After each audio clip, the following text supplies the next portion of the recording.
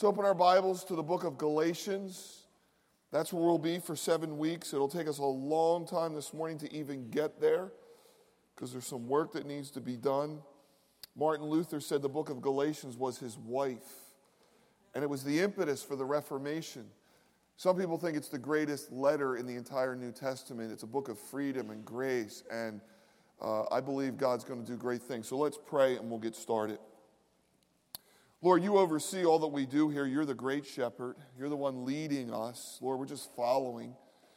And Lord, we want to be the expression of your people in Delaware County, Lord. We don't want to be what some church is in another state or region.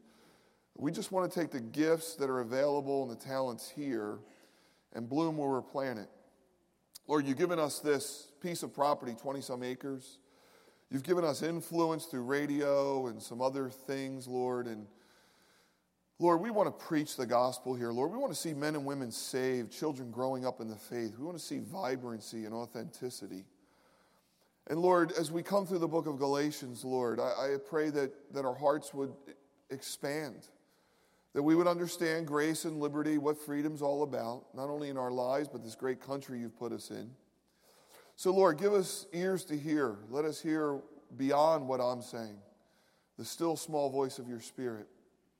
And we're so thankful to be in your presence as a church. In Jesus' name, amen. So I want to start this morning with 2 questions. I always tell you church questions are easy so you can relax a little bit. The first question is, what's the one day a year where Americans set aside to reflect on their lives and vow to make wholesale changes for the better? Lose some weight, save a little more money, be a better mom and dad. What's that universal day? Yeah, New Year's Day. That was easy. Second question is a little more problematic. What's the day where those resolutions usually fall by the wayside? Yeah, a lot of people are saying January 2nd, man. That's not a good thing. We'll be a little more generous. Maybe February 1st, March 1st, right? Which leads to 2 more questions. Why do we have this innate sense that there's a better life out there to be lived? You know, what drives us to want to change and experience life in a better form? That's question number 1. And the second question is, if there's a better life out there and we're making resolutions or vows to live that life, why do we fail so miserably? Let's go with question number 1. Why do we have an inner drive that there's a better life and we need to make necessary changes? Well, I think there's one reason and one reason only: purpose. You think about that word, purpose. God created us and hardwired us, I believe, every human being on this planet, with certain dreams, desires, longing, and aspirations to live lives that matter. We're not just here to eat, drink, and be merry. We want to add value. We want to make a difference. Most of us want to leave the planet a better place than we found it. And there's a reason for this. The God of heaven, when he created the world, the book of Genesis, 6 days, on the 6 days when he created the man and the woman, this couple, he gave them this command. It was positive. It wasn't negative. The negative command was don't eat of the tree in the center of the garden, the tree of the knowledge of good and evil. This was a positive command. Be fruitful, multiply, fill the earth, and get this, subdue it. I looked up that word subdue in the dictionary. It means to gain control of, to conquer, to bring under, to cultivate. God, who created the world and took this beautiful canvas, left the world undone, if you can imagine that. It was left to Adam and Eve to name the animals, till the garden, raise families, build cities. Why? Because God, as the creator, made us in his image. He put gifts and talents in every one of us, artistic talents, talents in business and raising families. And God said, you finish the canvas. And we serve a God who longs to partner with us. If you look at our world today and look at all the social ills, all the poverty and suicide and drug use and divorce and everything we see in the newspapers and talk about around tables, you could reduce all of that trouble to one word: a lack of purpose. Jay Mabira, who was with us last week from the slum of the Mathare slum in Kenya, spoke about this, how there's a phrase, you're born in Mathare, you live in Mathare, you die in Mathare. That means you have no hope. And when there's a lack of purpose, it leads to a lack of hope and brings poverty and crime and all these social ills. There was a technique used in World War II POW camps to break the spirit of prisoners. What they would do is they would give these prisoners a shovel and a guinea sack. and they would tell them to build a large hole. And for weeks, teams of men would dig a large hole, drag all the dirt about 20 yards away, and pile it up. When that work was done, the next command was, take all the dirt, put it in the guinea sack, and fill the hole you just dug. Sounds simple, but it would crack men. They would just lose their minds. Because even in a POW camp, the idea of digging a hole at least gave them a purpose, something to look forward to. But when they made them fill the hole, it was meaningless and lacked purpose. Now, you don't have to be in a slum of Nairobi or in a POW camp to lack purpose. God put in the Old Testament a book every Christian should read, every person on the planet should read. It's called the book of Ecclesiastes. It was written by King Solomon, the son of David, a king in Israel, the wisest man to ever have lived, the wealthiest man. This man was so wealthy, powerful, he had concubines, that it was like taking every celebrity you know, from rock and roll to the NBA, to the NFL, to movies, and putting them all together. He had everything that they have, power and fame, everything, exploits. And Solomon, in this book, writes about his exploits. He writes about all his endeavors and all his sexual appetites and everything he did, listen, under the sun. That means sans God, under the sun. And you know what he said? It was all vanity. Had no purpose. It was meaningless. He used a metaphor. He said it was like chasing after the wind. And I just want to change his metaphor. It'll say the same thing. Solomon said in some ways it's like moving dirt piles from here to there. Jesus said you could be someone who gains the whole world and lose your own soul. Now, Solomon came to his senses and he looked at life under heaven. And then you know what he said?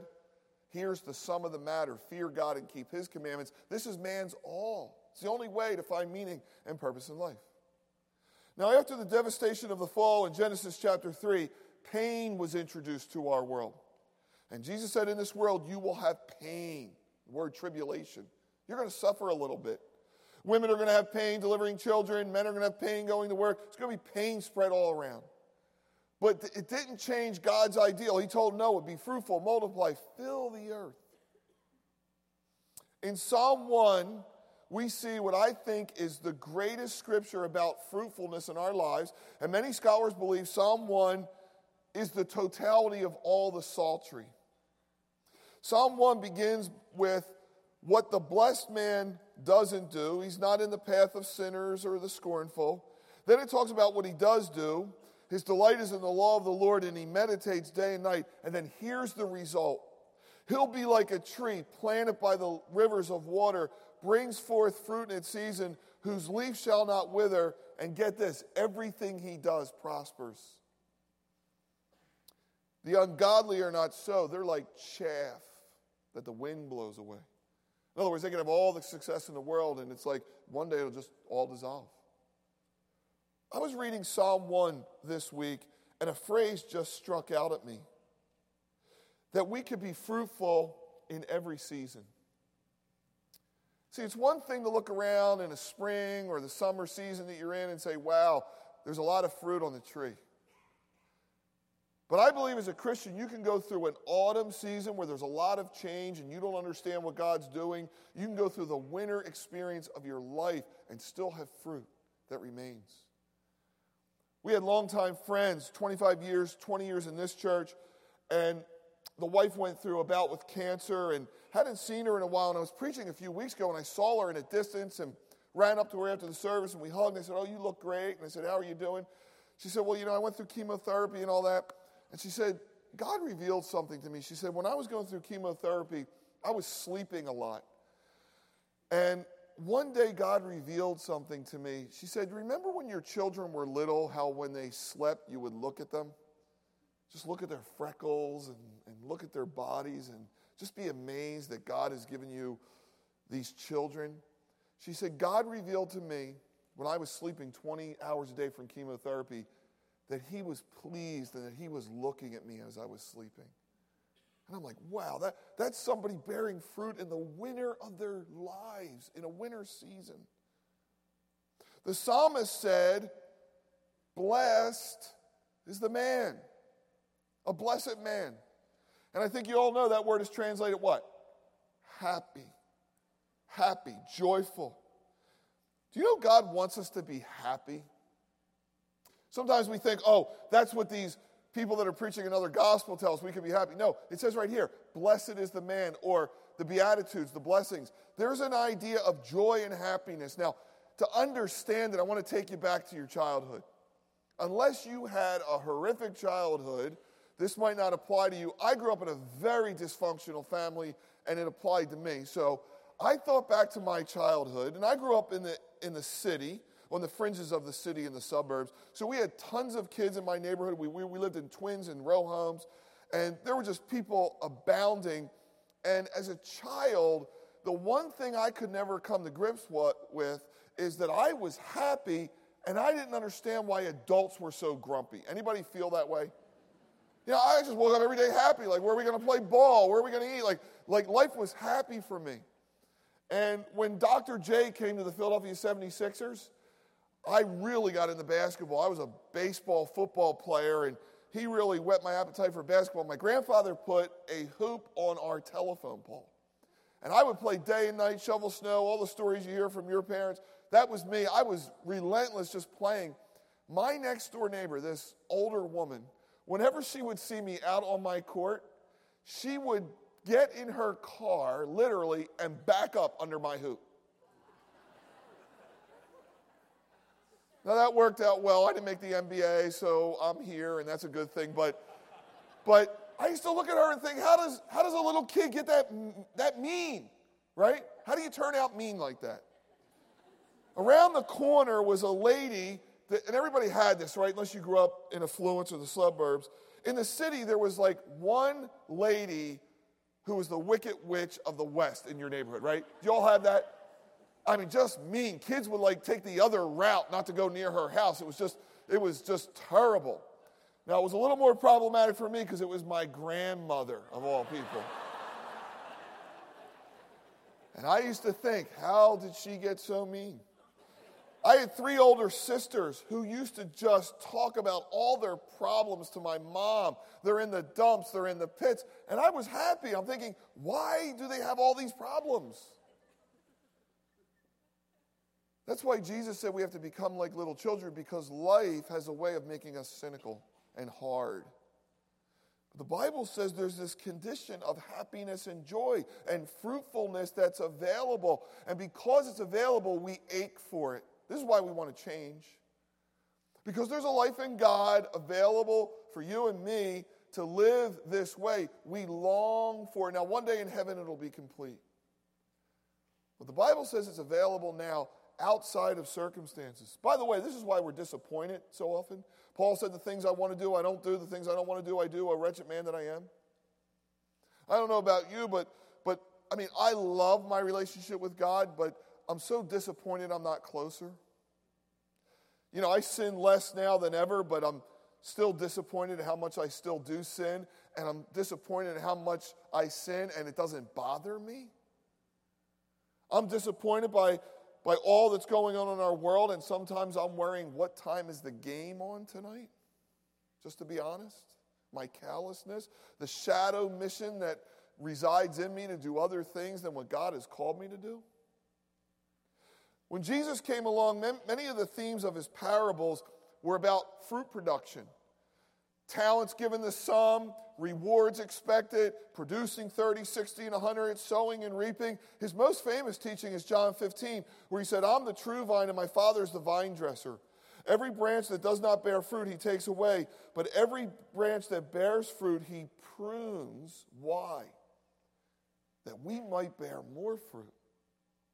The hardest thing to convince Christians is that God wants you to produce fruit. Why? Because it's going to bring joy to you and to him.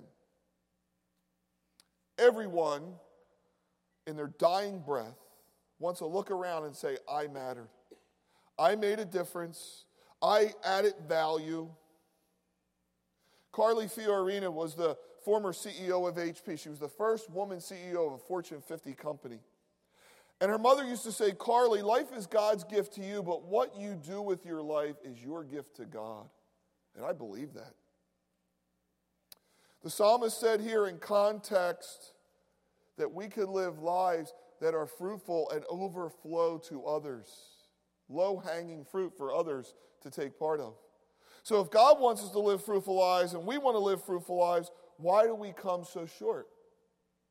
And I believe it's because we don't understand the path to fruitfulness. The path to fruitfulness is the gospel. And some of you are going to be let down by that because you're looking for the secret sauce, right? What's the secret sauce to the fruitful life? Well, the secret sauce is the gospel. The gospel, we think, is what we preach to the unsaved. Or we think it's what the elementary elements of Christianity are, the ABCs. Or it's Matthew, Mark, Luke, and John. That's the farthest thing from what the gospel is. The gospel is the Evangelion.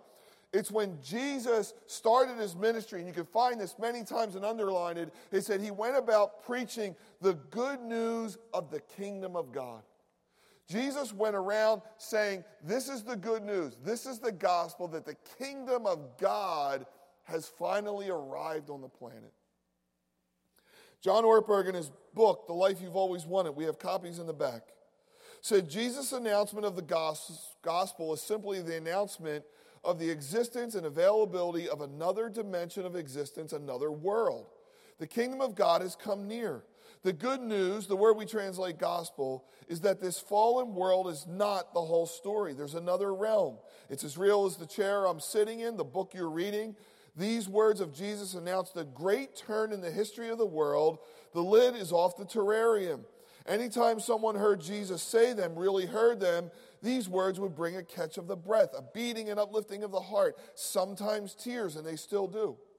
The good news, especially in this world, is that the kingdom of God is closer than you think. It's available to ordinary men and women. It's available to people who have never thought of themselves as religious or spiritual. It's available to you. You can live in it now.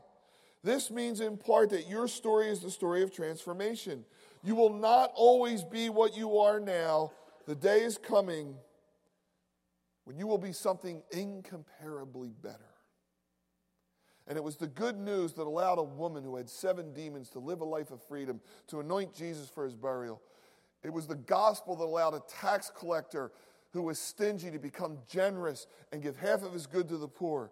It was the gospel that allowed a woman who had 5 husbands and she was living in infidelity to go and live a life of sexual purity and to be an evangelist among the Samaritans. It was the gospel that allowed the thief to be the first one in the paradise. It was the gospel that allowed a prominent, wealthy Pharisee who was hiding away, secretly following Jesus, to give his unused tomb to the Savior of the world that would be visited by millions all the way unto our day. It was the gospel that allowed a violent, insolent, Christ-killing, rejecting Pharisee named Paul to be the greatest evangelist and apostle in the world. It's the gospel that allows you and me, black and white, bond and free, to be here this morning. That's the gospel. And it transfers to every nation, every tribe on the face of the earth. You can preach it anywhere. It's the power to transform. Now, when you understand that, you'll understand Galatians. Because Paul writes this letter to a church. And in chapter 1, verse 6, this is what he says. I marvel that you are turning away so soon from him who called you in the grace of Christ to a different gospel, which is not another, but there are some who trouble you and want to pervert the gospel of Christ. Paul is so profoundly amazed that anyone would leave this gospel. He says this.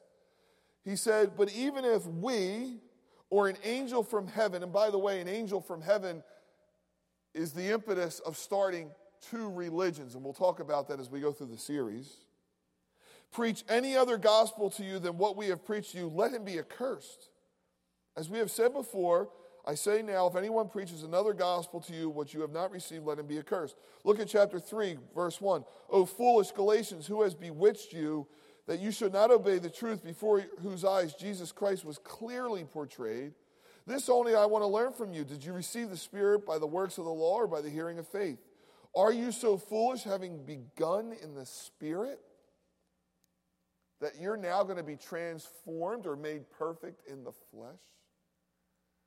We're going to unpack this whole idea in the next 6 weeks. The Galatians were being tempted to add Judaism and the law to Christ, ideas of Greek thinkers to Christ. It's never just an aberration, it's always a mixture, see? And Paul's like, what? There has to be a spell over you. Why would you ever leave the gospel in all its purity? And friends, we live in a day where the gospel is highly perverted, where we're adding every mixture under the sun. And Paul's saying the sad thing is the gospel is the only thing that saves, and it's the only thing that transforms. A couple more pages over. This is the highlight of the book, Galatians 5. Verse 1, stand fast, therefore, in the liberty by which Christ has made us free, and do not be entangled again with a yoke of bondage. Don't move dirt piles from here to there again, Paul's saying. That's religion. You were released from that. Why would you ever go back? Verse 15, I say then, walk in the Spirit, and you'll not fulfill the lust of the flesh. For the flesh lusts against the Spirit, the Spirit against the flesh, and they're contrary. Now, this is fascinating. In verses 19 to 26, he's going to give us the works of the flesh and the works of the Spirit. Now, the works of the flesh there, you could read them. I read the New King James. I chose to read the Message for this because the Message is a loose paraphrase of what the translators gave us, but in an embodiment of English that will make us remember who we were. Listen to this. This is the works of the flesh. Repetitive, loveless, cheap sex. A stinking accumulation of mental and emotional garbage. Frenzied and joyless grabs for happiness. Trinket gods. Magic show religion. Paranoid loneliness. Cutthroat competition. All-consuming yet never satisfied once, a brutal temper, an impotence to love or be loved, divided homes and divided lives, small-minded and lopsided pursuits, the vicious habit of depersonalizing everyone into a rival, uncontrolled and uncontrollable addictions, ugly parodies of community. Anybody lived that life in the past? Yeah. All who practice this will never enter the kingdom of God. Now, we all fall back into that, but you understand what it's saying? This is who you were before Christ, driven by the flesh. And now there is this life available in the Spirit, which is love, joy, peace, long-suffering, kindness, goodness, faithfulness, gentleness, self-control. Get this. Against such, there is no law. If you're in Christ, there is no law. You're free. Let me frame it up this way. I know you all can't see this. We'll do the best we can. Picture your life as a circle. Now, we know in the world of physics that everything left to itself, a closed-loop system, moves towards decay. Lack of energy, whatever you want to call it. That's why every man in here has a Home Depot card, right? Your home decays all during the weekend, you got to fix it. So everything's moving towards disrepair, and we call that what? The second law of thermodynamics, all right? It's a proven law. It's the same thing in our lives. Our lives don't go north naturally, they go south. We don't naturally eat better, we want to eat cheesesteaks and hoagies, right? That's the way it goes, all right? So, in a closed-loop system, if this is inevitable, how do you break this? Well, you break it by making it an open-loop system, adding new energy and new intelligence. So this is what the life of a Christian looks like. The gospel means conversion. Conversion is where God comes into your life. So now there's new energy. There's a new source. God's in your life. There's a discharge of old things, and you get in the flow of the Spirit. See? Religion says, through the sheer act of your will, you're going to please God. That's what it says. Religion is like moving dirt piles from here to there. Now, listen, people can change without God. Some people keep New Year's resolutions. They quit smoking, they lose 100 pounds. How do they do it? By brute force and sheer act of their will. We are spirit, soul, and body. Our soul is our mind, will, and our emotions. Through the act of one part of who you are, your will, you can change.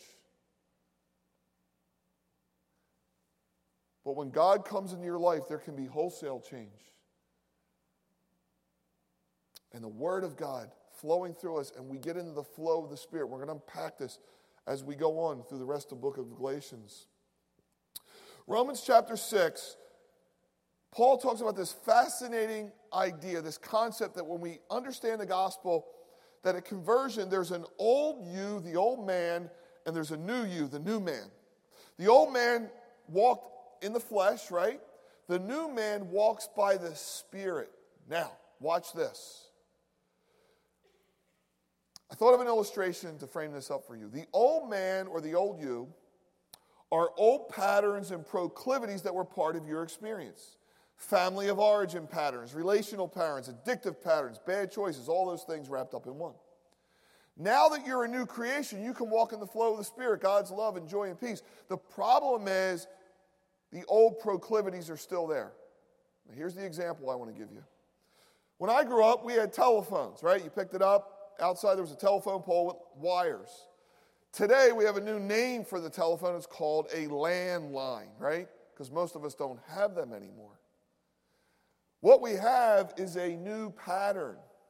This thing in our pocket where we push a button and we can talk to anybody in the world. The problem is landlines are still there. They can still be engaged. I could pick up a landline, make a call, and it works. So this is the life of a Christian. You are new in Christ. In the flow of His Spirit, you can be transformed. You can be something totally different than you were. But then every once in a while, you can engage landlines. And the old patterns and the old proclivities will come back. So how do we change this?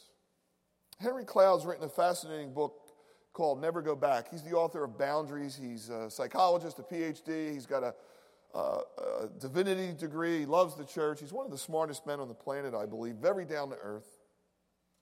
And in his book, Never Go Back, he studied what he called successful people, what we would call fruitful people in the church, and then people who struggled. And his findings are amazing. He found out that both groups had virtually the same IQ, same talent, same giftedness. You know what the differentiation was? He found out that the fruitful group would see a pattern in their lives that was painful. They would learn the lesson and then listen. Never go back to the old way. Never go back. You know there's a Bible term for never going back? Anybody know what it is? To repent. To repent. When you became a Christian, you said, God, I'm a sinner. I'm in religion. I need a Savior, and I'm never going back to the way I lived in Galatians. Outburst of anger and all those things. God created me a new heart, and a new mind, and a new spirit. Zacchaeus, when he came down and went to his house with Jesus, said, I'm giving half my money to the poor. When John was baptized and they said, John, what must we do? He said, if you have 2 shirts, give one away. If someone says go 1 mile, go 2. Not because we're earning God's favor, but because if that deep work was done within us, that would be the outflowing of it. The Spirit has now allowed us new patterns and new thinking. The Bible says, don't become entangled again with the unfruitful works of darkness. Next week, we're going to talk about legalism, the unfruitful legacy of legalism. Legalism has failed in the only thing it's ever tried to do, and that's make people holy. Failed miserably. So what's it going to take for us to live fruitful lives? It always comes down to these three. The Word of God's going to have to be a big part of who we are. The new intelligence is the Word of God, renewed minds and walking in the things of God. Having a biblical worldview. I don't know how you're going to infuse yourself with the Bible. If you don't like reading, you can get the Bible on tape. There's a million ways today. But if you don't infuse yourself with biblical understanding, you're going to be tossed to and fro by what the world says and what God says, and you'll never get straight. Second thing you need to do is read great books. A lot of people ask me, Pastor Bob, what are you reading? What are you reading? And what I'm reading, or what I've read this summer, is out in the atrium. And these books are eclectic because I didn't choose them, they chose me. I read Dinesh D'Souza's book, America, because I loved Dinesh, and then I fell in love with America again. Because he presented as an Indian American, not a great country, but an idea birthed in the gospel. Then I read Ben Carson's book, One Nation, because I love Ben Carson, an African-American surgeon who reminded me again why America was great.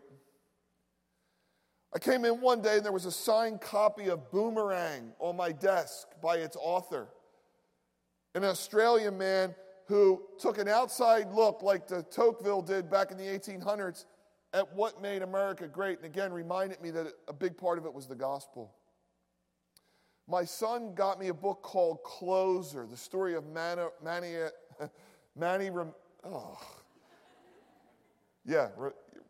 closer for the Yankees, all right? Yes. And I let it sit for a while and thought, I'm not a real Yankees fan. And then I read it, and I was reminded by this Panamanian, what a great country we live in. So that was just my reading outside of what I'm supposed to read for church and everything else. And when I read these things, I'm jumping out of my skin to be more fruitful because I'm looking at their fruitful lives. And then finally, you're going to have to hang around with God's people. You're going to have to live in community. But where I want us to start this morning in this series, and it's going to be a fabulous series, I want to take a few minutes right now, and I think this will spill over into your week and in the weeks to come. And I want you to look at your life, and I want you to examine with God, what are the things that God's going to prune that you might produce more fruit? For some of you, you haven't even been converted. Maybe you've been hanging around Calvary. Maybe you came here at Sizzling Summer. You haven't even crossed the line to faith. You haven't even believed the gospel yet. Maybe that'll happen in this series. Maybe it'll happen today. You're one prayer away. For the rest of us, I want us to examine the paths and the patterns that are stopping us from living the fruitful lives God intended. To make it plain, what do we have to repent of this morning? What's the area in life, relational, internal, spiritual, where you're saying, God, the axe is going to be laid to the root of the tree, and I'm never going back? We have a saying in the world that goes like this: doing the same things over and over again, expecting different results, is insanity. Insanity. Some of your lives are unfruitful because you're doing the same things over and over, expecting different results. And the gospel, through freedom and grace, has allowed you to repent and say, God, I will never go through that door again. I'll end that relationship. I'll restore this relationship. I'll make this right. I'll finally deal with that so I can bear the fruit you've always intended me to bear. The Bible says that godly sorrow leads to repentance, but a fool returns to his folly. A fool keeps doing things over and over and over, expecting different results. When I came back in January from my sickness of 4 months, I sat down with our leadership team, and I said, guys, I take full responsibility for what happened to me. I'm not blaming anyone. But I'll tell you this, I will fight like a dog that we'll never do things the way we've done them before. This is a new day and a new chapter, and we're not going back. And we're going to do things differently. I don't care what it takes. And you can say that in your marriage, with your children, in your career, whatever you're doing. Repentance isn't a one-time thing. It's a continual thing. I'll close with this. Joshua was the most courageous man in all the scriptures, in my opinion. And he said something we hang on all our doors, and it's on a rock at my house. As for me and my house, we're going to serve the Lord, but we never read the verses ahead of it. Joshua said, "Now therefore fear the Lord, serve him in sincerity and truth, and put away the gods which your father served on the other side of the river in Egypt. Serve the Lord. And if it seems evil for you to serve the Lord, then choose who you will serve, whether the gods of your fathers or the God of Israel. But as for me and my house, we'll serve the Lord." See, a mixture doesn't work. Mixture is what led the Laodicean church to be vomit out of Jesus' mouth. Choose this day the most fruitful, greatest life. Solomon said, here are the sum of the whole matter. Fear God, keep his commandments. This is the end of all man. When you come to the end of your life, you'll have been through some valleys, and you'll have a few chinks in your armor, and you might even be limping. But you'll be like Paul. You'll say, "I fought the good fight of faith." He didn't say, "I danced the great dance of faith." I fought a good fight. And I finished, fruitful to the end. Father, I pray for everyone in this room.